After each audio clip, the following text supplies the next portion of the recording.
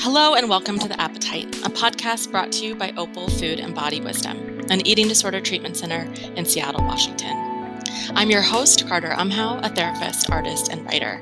And today we have the privilege of sitting down with Aiko and Bethea, who has been working with Opal leadership for about a year in consultation and work around kind of their leadership style, leadership skills, and integrating anti-racist work into kind of the fabric of Opal. So we're sitting down with Aiko and Julie Church and Lexi Giblin today, two of Opal's three co-founders, to have a conversation around both what Aiko's work has looked like and what it looks like in general. So we're really excited to have you here. Thank you. I'm excited to be here with you. So can you start us off and just share a little bit about the work that you do generally and kind of what your career path has looked like up until now? Sure. Currently, I act as an executive coach. It's often for C-level leaders, or also my sweet spot that I love doing is working for people who are underrepresented in the spaces that they work in so that they can actually do their best work and also thrive in the spaces that they're in. And I also consult for organizations in terms of helping them to remove barriers to equity. That means looking at their culture. That means looking at their policies and procedures. It means how they interface with their clients, customers, consumers, or the rest of the world as well. And I guess when you asked me about how did I get here in terms of my career trajectory, so I am a recovering attorney. Okay. And so I practiced law for several years, from a big firm to municipal government to moving fully into philanthropic work. I was at the Gates Foundation running a compliance team there for about 8 years. And after that, went into executive coaching thinking that, hey, this is something I probably want to do when I retire. And it ended up being something that I love doing, as well as leaning into the equity work. When I was at the Gates Foundation, I was leading some of the first conversations on race across the organization and have always believed that this work in terms of underrepresented people feeling heard, feeling valued was important. And that was before what we call it now, diversity, equity, inclusion, was really even a thing, I guess I would say. And so even as a practicing attorney, I always did a lot of pro bono work. I've always tried to work in community in terms of the communities that are most familiar to me, and wanted to do it full time when I realized, wow, there's this isolation that people feel when they're the only ones in the room. They're the only woman. They're the only Black person. They're the only person of color. They're the only immigrant. They're the only queer person. And it is a barrier to you and the rest of the world. And also organizations don't benefit from your presence when you are using a lot of that energy to cover or to assimilate or to code switch. And I realized that was a need for people to find what is my voice like when it's uniquely mine, and for organizations to consider and be structured in a way where they're optimizing all their talent and creating a space where people don't have to cover or armor up, right? And I've enjoyed that. I've seen the benefits in organizations and for specifically for executive clients that I have. So for those who are right now, we hear this conversation where people are saying, what can I do to make my organization more equitable, more C-level? People are seeing that it's incumbent upon them to create a certain type of culture. And the work starts with how do they even come to the work?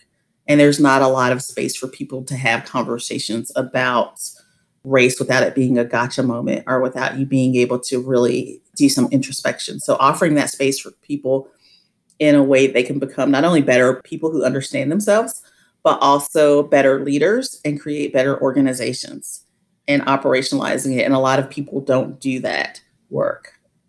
So I enjoy it. And I was really excited to be able to work with Opal as well. Yeah, we were very glad that you chose. We feel like we're a smaller organization than others that you've worked with. So we were so glad when you said you thought you could have some of your, bless us with some of your goodness. So I got a lot out of it too. I will say, Carter, that some of the best part is like meeting people and also learning different dimensions of this work, which is a gift for me. And I mean, you're smaller, but the impact that you have too, and the way that you all came to the work, even in what you were hoping to accomplish, was something that I wanted to be a part of. And I'm glad I was able to be a part of it. Is there something particularly around like the work that you've found yourself doing with Opal that has spoken to you in particular? Curious about the way that you just had put that.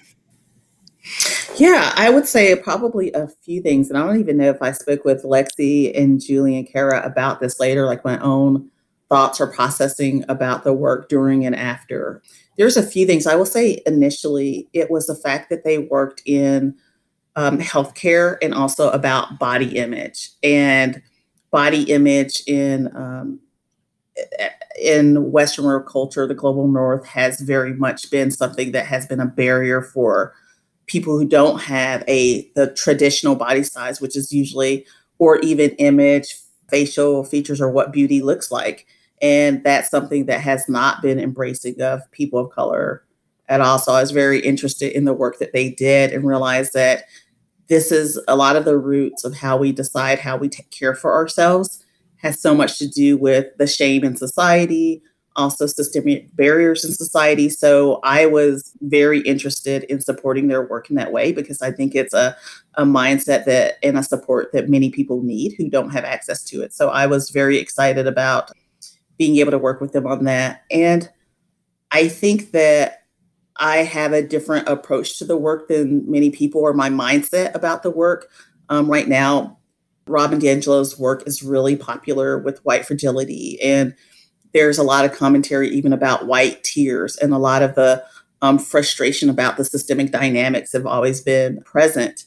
But what I do understand is that there's still I do this work not only in service of community and equity, but also in terms of humanity and recognizing that people come to the work with their own experiences in life. And if you don't have that space, regardless of where you are, there will not be progress. And if I had the capacity and bandwidth to create that space of grace and for people to have introspection and be able to have access to other experiences in the world, then that's what I'll do. And it's not, I think right now there is a lot of activism around people with marginalized identities not being expected to teach other people or to put the emotional labor in. And that's something that I do for my life's work in terms of I'm paid to do this. I'm not just out here using my emotional capital, but when people are earnestly wanting to do the work, there have to be people who are also willing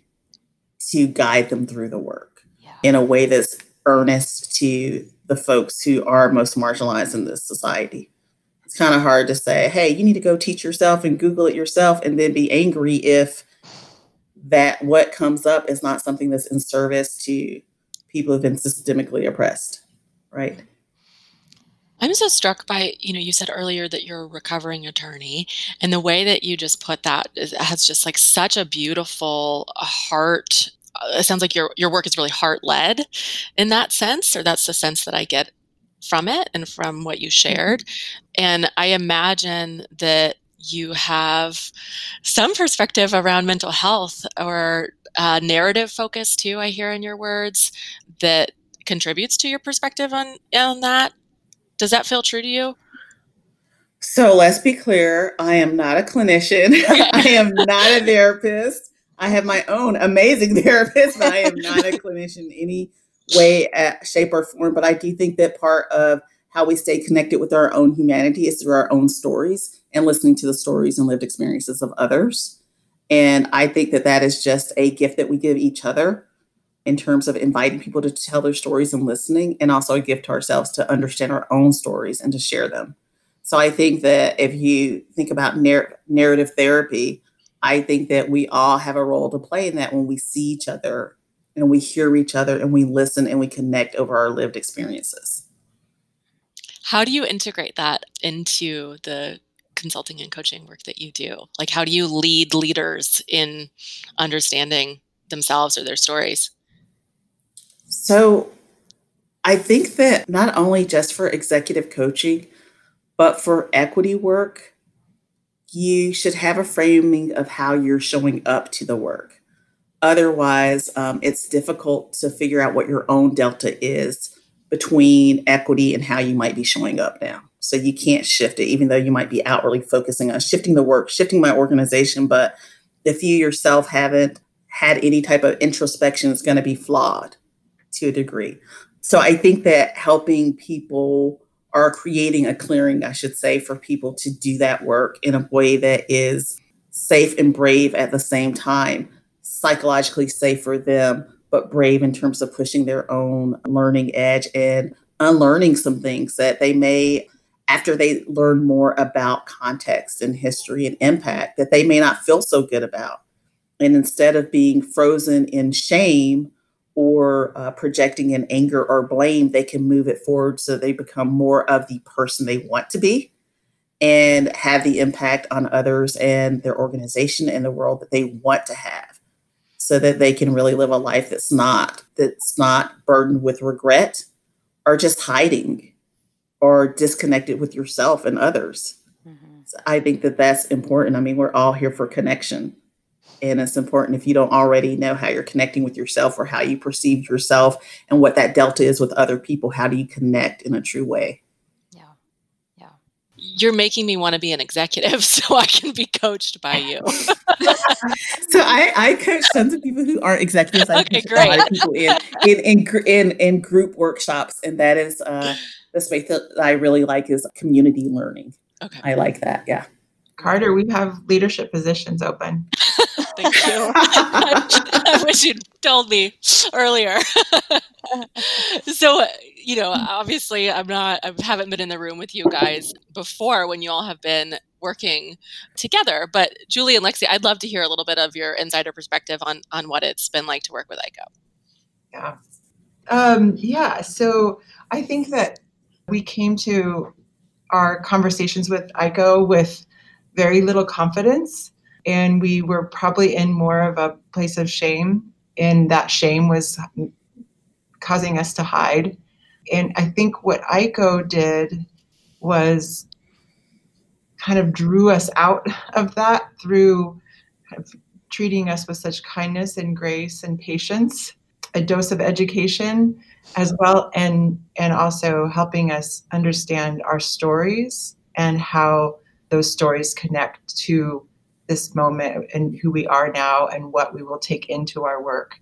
Because I can certainly feel the difference between sort of it being the work of anti-racism work being more of a head work, cognitive, okay, I got to get this done, I got to move this way, versus it just being part of who you are and part of how you're thinking and seeing the world.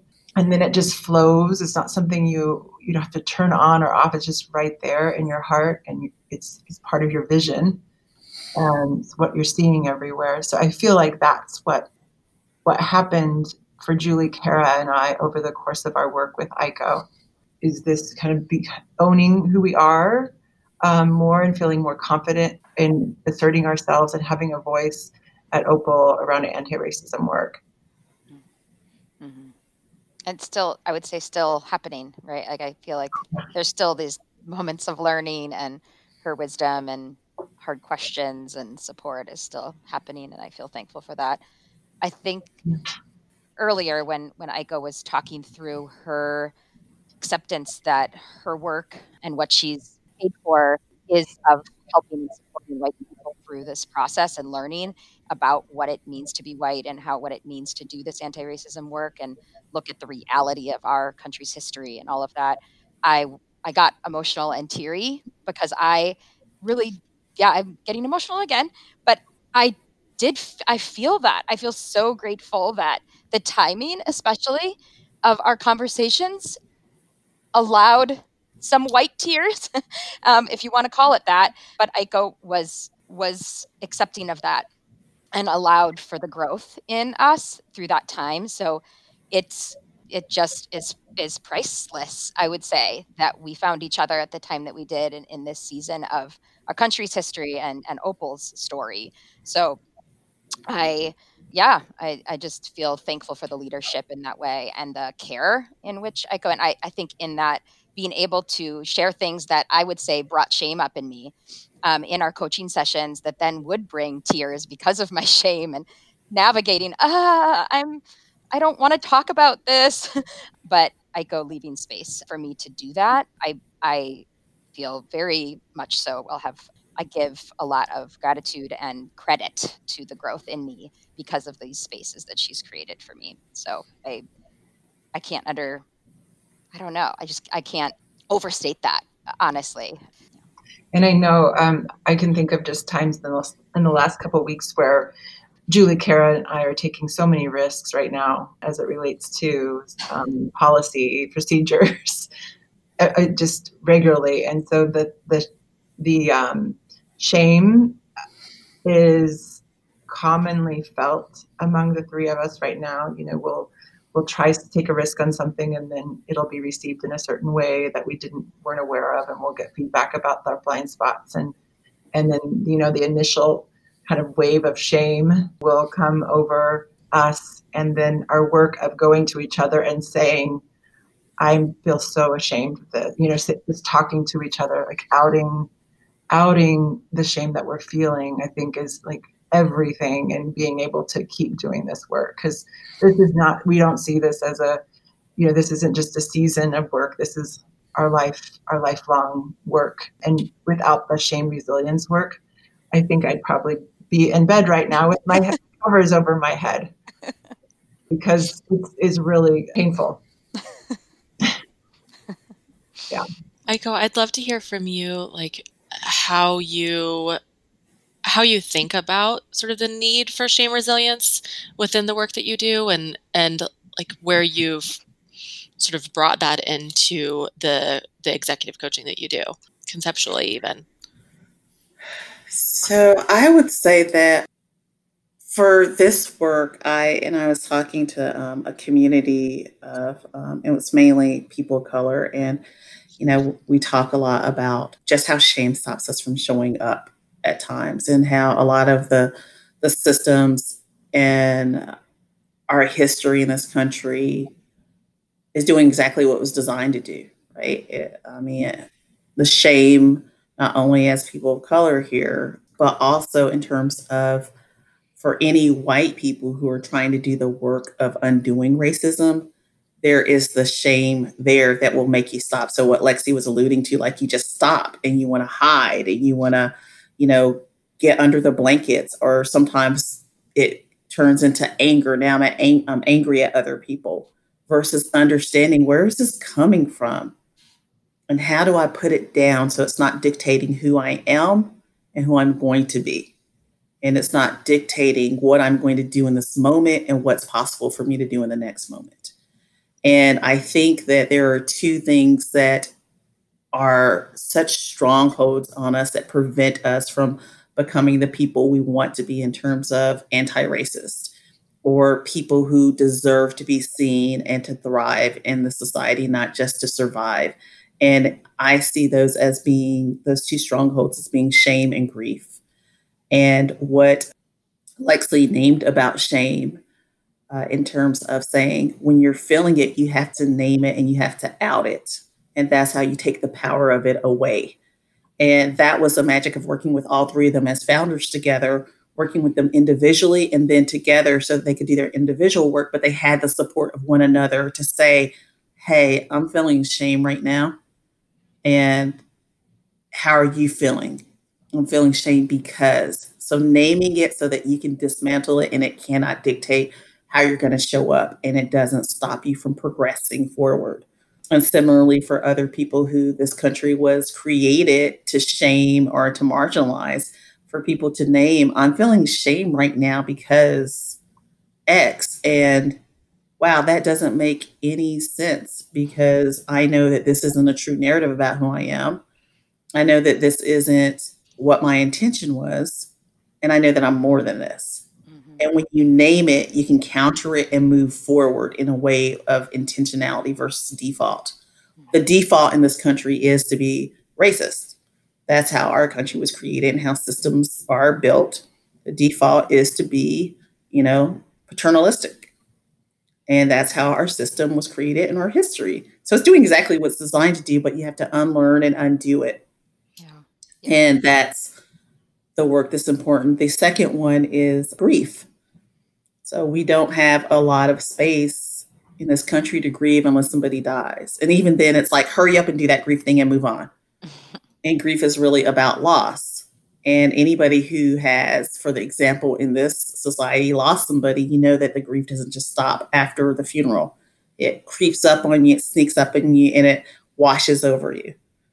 And there's grief in every moment of loss. So in this work of equity work and DEI work, an example can be if you are somebody who is white and you're learning your privilege, you're learning, wow, the system is harmful. Wow, you're learning that some of the things you may have said or done before were racist or harmful, then you grieve the innocence of not knowing and the freedom of not knowing, or not recognizing that, wow, I'm raising my kids around all white people. I'm a part of this. How could I? There's like grief in that, and there's shame in it. And there's the idea of, wow, my church, wow, really racist. I can't believe this. I can't believe they said it, because the more you learn, the more you realize you have to unlearn. And moving forward in a way where shame and grief aren't paralyzing you and stopping you from moving forward. And the text that I use oftentimes with clients, and we used it, was the Racial Healing Handbook, which has a whole chapter on grief. So it's that important in terms of the shifting who you are and even grieving the person you were, who, for many people, it's like a person who had privilege and I didn't have to think about all this stuff. It's hard to think about all of these things. I remember when I went to Smith, which is a women's college, and I remember being even angry sometimes because I was like, oh my gosh, I can't even watch a Disney movie now without seeing that. Why did they make Ariel have those big boobs? And why is her waist like this? And why are they just told this is so much misogynistic? And Lion King, why do the, hyenas sound like, they're this caricature of Black people or poor people? I noticed that one without going to Smith, but it's like the more you see, it's taxing. It's emotionally taxing. And who doesn't want to have an existence without that? It's tiresome and it's a lot to carry. But I think that for many of us who have different privileged identities, the sacrifice is putting down that privilege, in a sense of the privilege of just innocence and being free and, light, to carrying the burden with others as well. And that's the tax that you pay, but it is also a way to live without regret and to be closer to the person who you want to be. Yeah. And I think that is really powerful. So I think about grief and shame, and the work of Brené Brown has absolutely influenced me as well, because she gave us so much language around shame and really a formula of thinking about, well, now that I know what it is, what do I do with it? And that work around empathy and recognizing, oh man, I'm projecting and I'm blaming now, versus I want to lean in and be empathetic. And for me, the question is always, who do I want to be? Yeah, I'm angry about a lot of stuff. Yeah, but who do I want to be? And it empowers me to think about, how do I move forward and show up in a way to be the person who I want to be? One thing that we've talked about on this podcast quite a bit is self-inquiry work related to radically open dialectical behavioral therapy. And Aiko, one piece that I've been trying out with shame when it's come up with anti-racism is going to self-inquiry work in response to my shame. So I might feel just a wave of shame for a bit, and then maybe out it to Julie or Kara or someone in my, whoever I can grab, who I feel safe enough with, and then kind of getting into this question of like, what's the learning here for me? What is the growth here? And I think it's what you're getting at. Like that question is getting at, who do I want to be, and how, what is this shame trying to teach me? If I can set aside the pain of the emotion that I'm feeling and just think about what happened and what the learning is, I can that kind of can get me through the shame, the outing, and the understanding what the learning is can move me through it in a way that being silent with it would just absolutely never, I would be nowhere. I think I'd be hidden, I wouldn't be, I don't know what would happen. It wouldn't be good. Yeah, and one thing I want to call out about what you said the naming, and then the learning from it. Like, what do I need to unlearn, or what do I need to learn from this? But the other part that you mentioned, but we didn't identify, was the connection with somebody else over it, in terms of getting the empathy too. Yeah. Like being able to speak with somebody and connect over it and have true empathy. Yeah.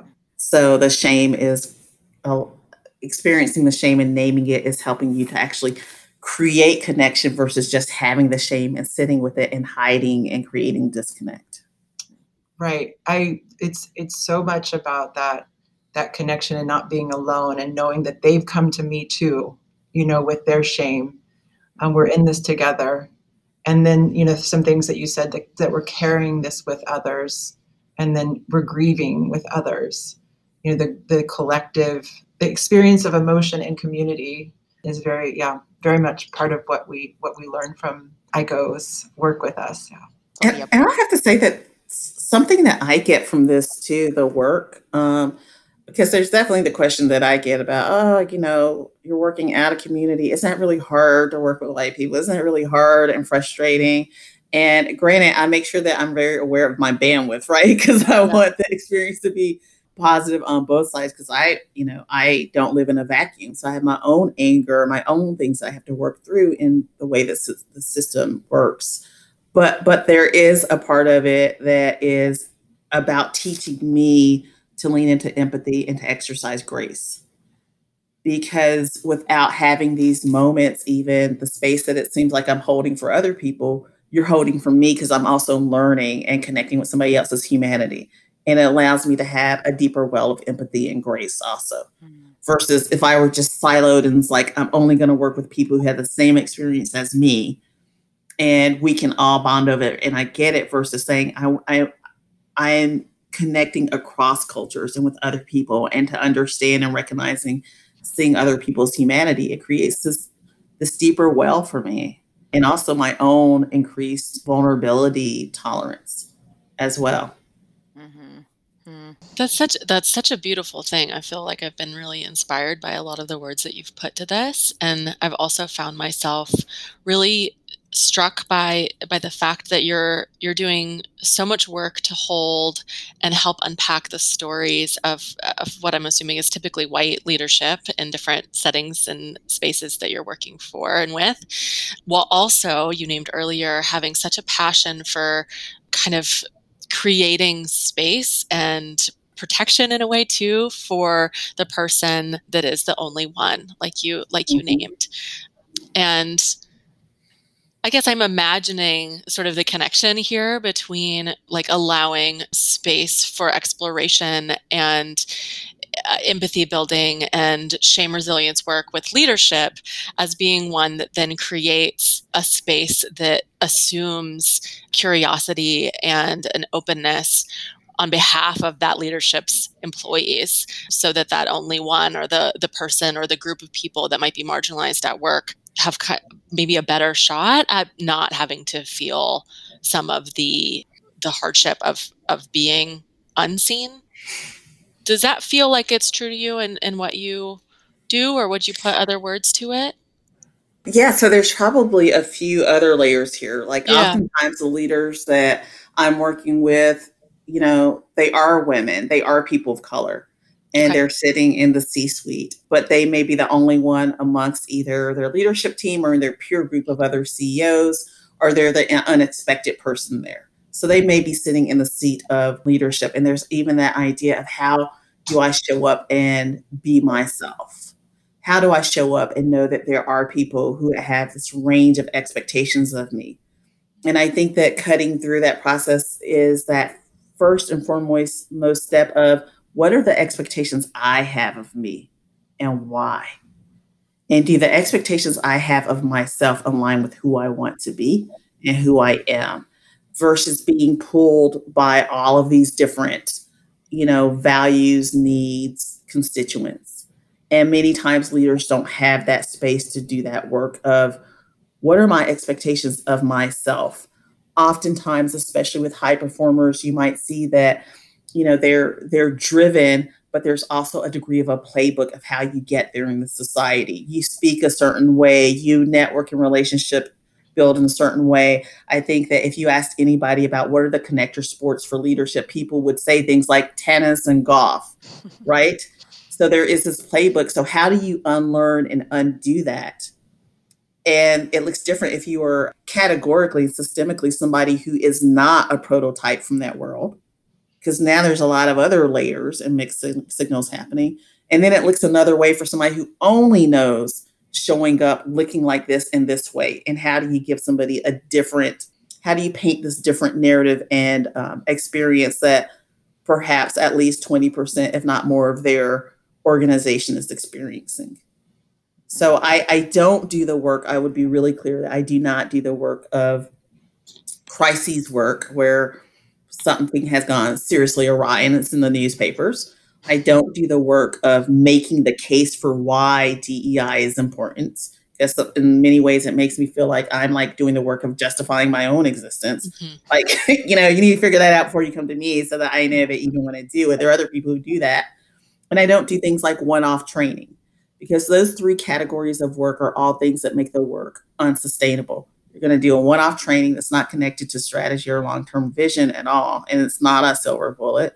You're going to do work that's only happening in reaction to a crisis versus who we truly want to be. And oh, by the way, convince us to do this work, and why is it even important, and how do we sustain it? So those are 3 bodies of work I absolutely do not do.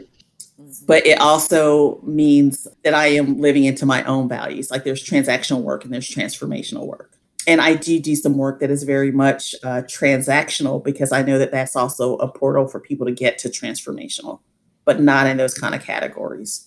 But the transformational work are some of the things we're talking about now, is the introspection, the self-inquiry, the recognizing and naming shame and grief, practicing empathy and self-compassion. So those are things that are transformational. And that's what I think is the long haul in terms of what shifts us as people. So that you don't have to have a playbook and compliance measures and HR and all these other things to tell you what to do, versus you're showing up and living it intuitively, and you're able to hear and listen when others are being hurt by it or it's not having the impact you want. Yeah. As you were sharing that, Aiko, I thought of a moment when a time when I came to you with some feeling upset by how others were experiencing me in some way, or the feedback I'd gotten. And something I think you said to me was something like, well, you know who you are, you know where you are on this issue.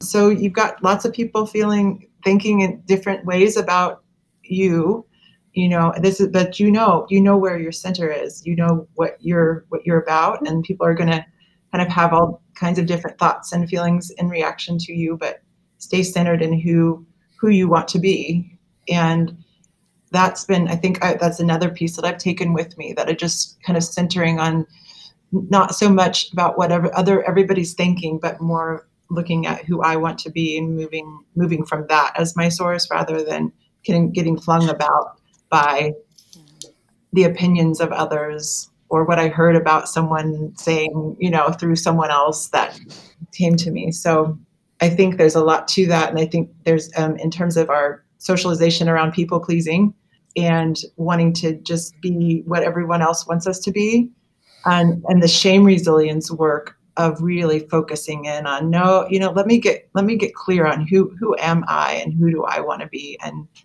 set aside the rest.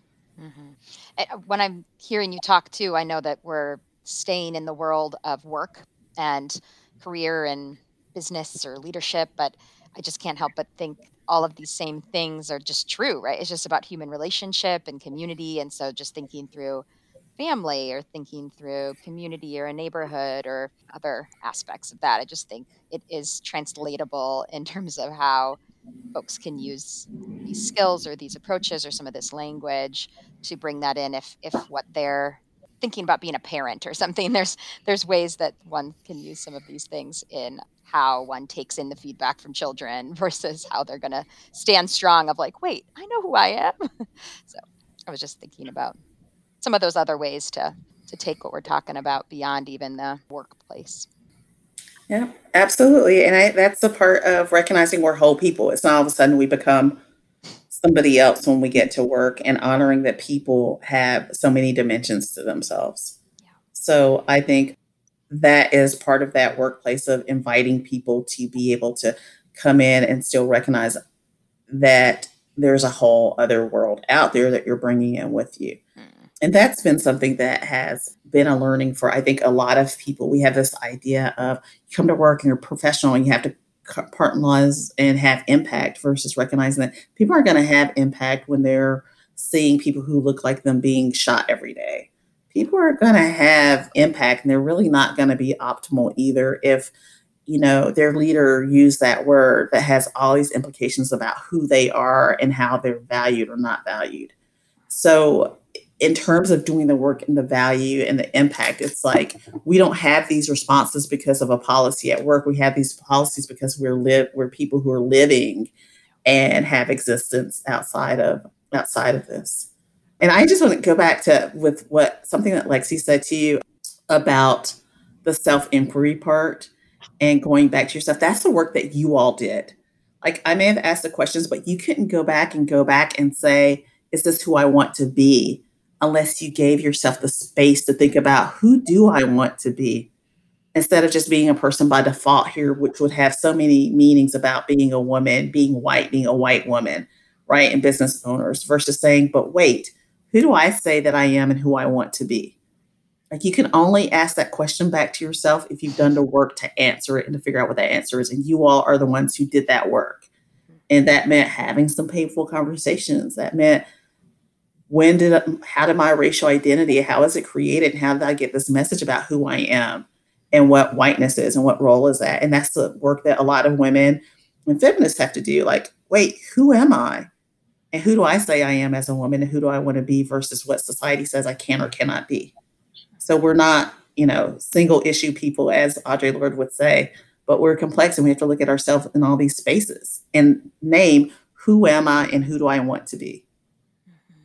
Thank you so much, Aiko, for joining us today. I am excited about our listeners being able to hear this conversation. I think that it's going to be inspiring to them, whether they are in leadership or just simply people, which they all are. I hope we don't have any bots listening or something, but I know that you do clearly so much like heartfelt work that is clearly really transformational for the people that you work with. And I feel grateful that we have gotten to sit with you today and hear more about it. And that Opal Leadership has gotten to work with you too. So thank you for your time. Okay. Thank you for having me. Absolutely. So if others wanted to find you or follow along with your work, how could they do that? So they can find me on Instagram at rare_coach or at my website, rarecoaching.net, where I offer workshops for some that are just for people of color and some that are for other people who are learning and growing. And then, of course, my executive coaching practice.